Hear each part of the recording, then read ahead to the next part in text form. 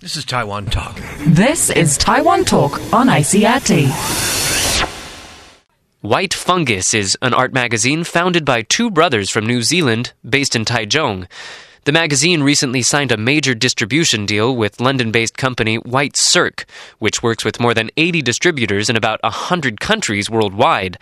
I caught up with one of White Fungus's founders, Ron Hansen, at Taipei's Museum of Contemporary Art to talk about what Taiwan's art scene has to offer. Thanks so much for joining us today. Thank you. So, because of this deal, your magazines are going to be in cities all over the world, in Moscow, in London, in Brisbane.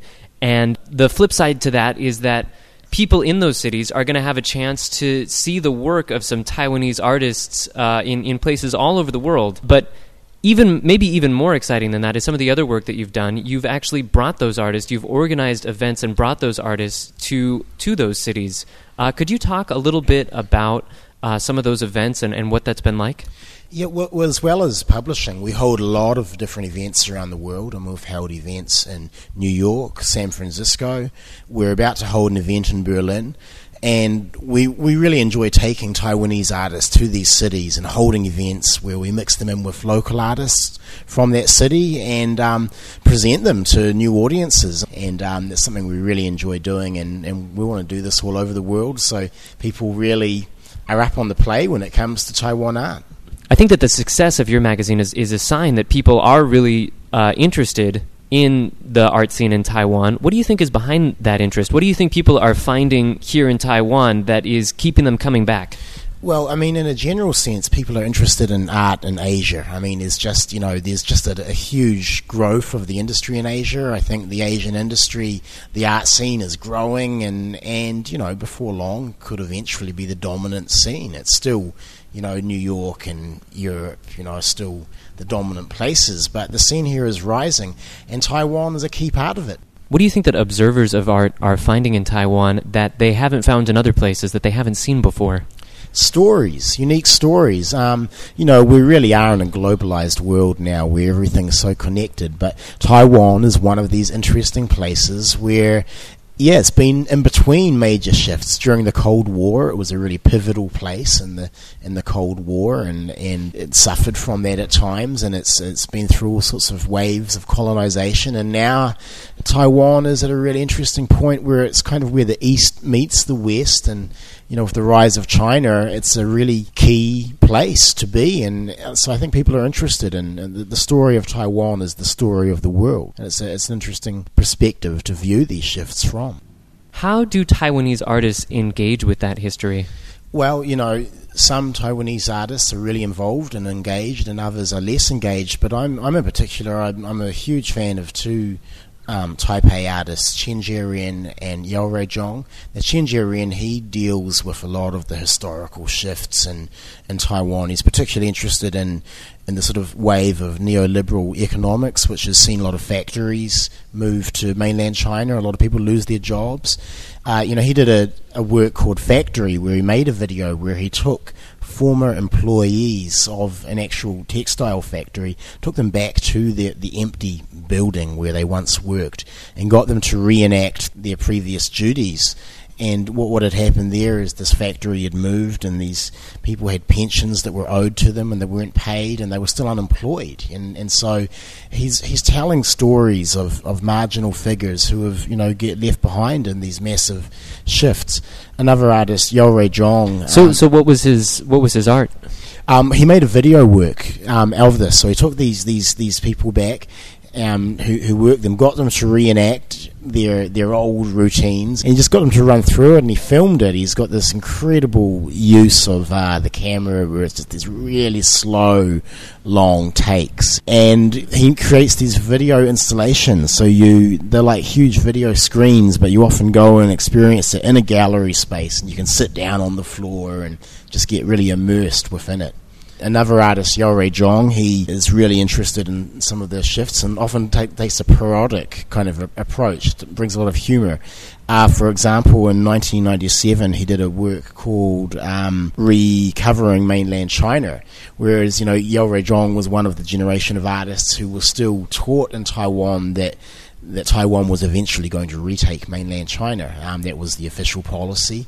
So after he had done his compulsory military service, he went to China wearing his uniform and posed in front of a lot of different historic monuments as if he was there, a one-man army, there to actually carry out the government policy. He told me that once he was actually travelling to China and he had this work in his bag and he got stuck at customs and people were like, what's the deal with this? And it took him a while to explain that this is just art. He's not actually really going there to retake the mainland. But that's quite an interesting sort of an example of how he engages with Taiwan's historical reality, which it can be described as absurd. I mean, there's an absurdity to it. Do you think that that's pretty common in Taiwan for artists to be involved in public life? It is with some artists, and in the 1990s there was a wave of what was called Taiwanization. It was after the martial law period, and artists were really interested in exploring a lot of suppressed histories of Taiwan. A lot of artists were dealing with Aboriginal cultures and just these hidden histories, and that was a time of great engagement. And then in the 2000s, a lot of the younger artists coming up weren't as interested in that. They were more concerned, more sort of following trends of, global art trends, things that they picked up on the internet and so forth. But I think there's a re-emergence now. There's almost a new wave of artists starting to become interested in this. And an example I would give is the artist Betty Apple, who's an artist we've worked with a lot, and I think is going to be a huge star. Just give her a little bit of time, and I think it's going to be great for Taiwan.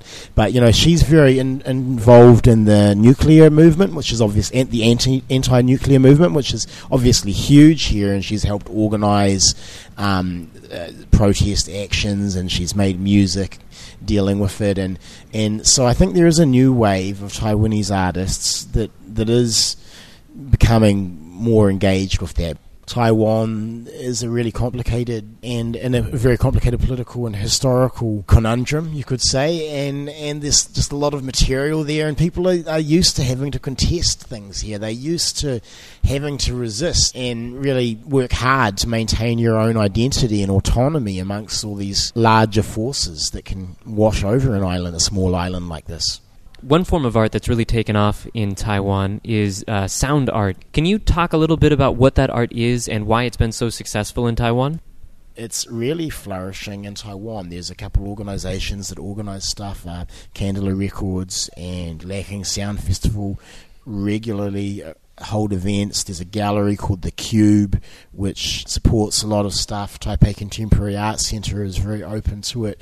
So there's the institutional support, and there's a large number of artists. Now, sound art, it's been developing since the early 20th century, and artists experimenting with atonal structures, going beyond melody, beyond, the sort of hegemony of the song, and dealing with different sort of textures of sound that come from often industrial machinery, or sometimes taking field recordings. There's an artist, Yannick Dorby, who's actually a French artist but lives in Taipei, and he likes to go into the countryside and record animal sounds and Aboriginal cultures. So sound art can really run the full gamut, from dealing with technology and glitches in technology and unintended purposes of technology to field recordings of traditional life and nature and so forth.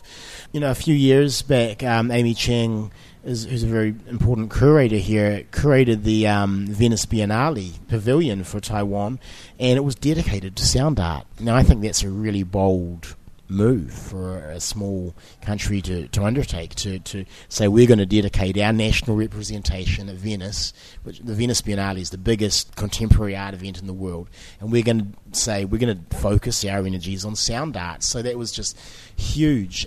A really pivotal figure in Taiwan is Wong Fu-rei. I mean, we're at MoCA Taipei right now.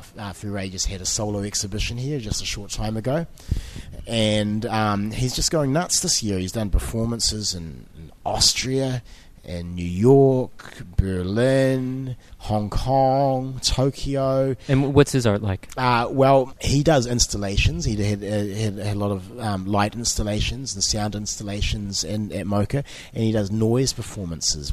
Wang Fu-rui is considered the godfather of Taiwan noise and sound art. He went to San Francisco in the early 90s, mid-90s, and studied at the Art Institute of San Francisco, and there was a lot of noise going on at the time, and he was picking up on this, and then he came back to Taiwan. He started the first ever publication about sound art called Noise. He started a record label and started releasing recordings, and he is also the head of the Sound and Technology Lab at Taiwan National University of the Arts. And so most of the big young artists have formerly been his students.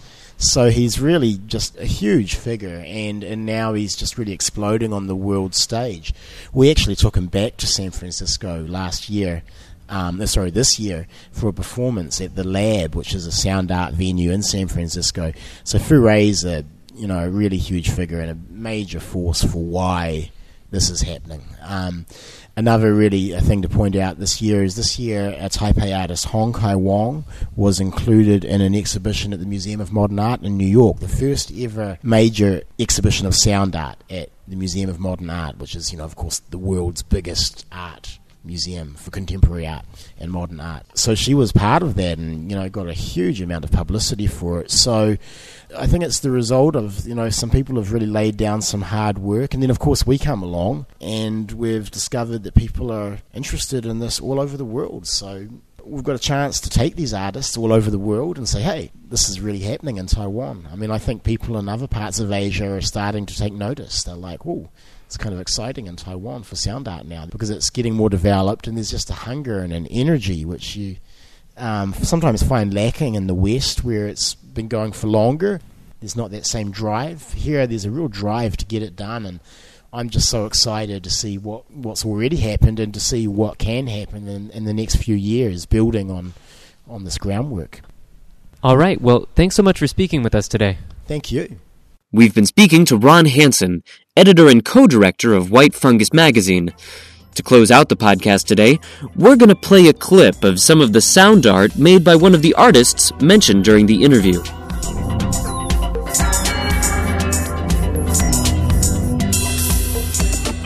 This is just a little taste of a track by Betty Apple, titled "It Was Power That Corrupted Them." You can find more of her work at bettyapple.com.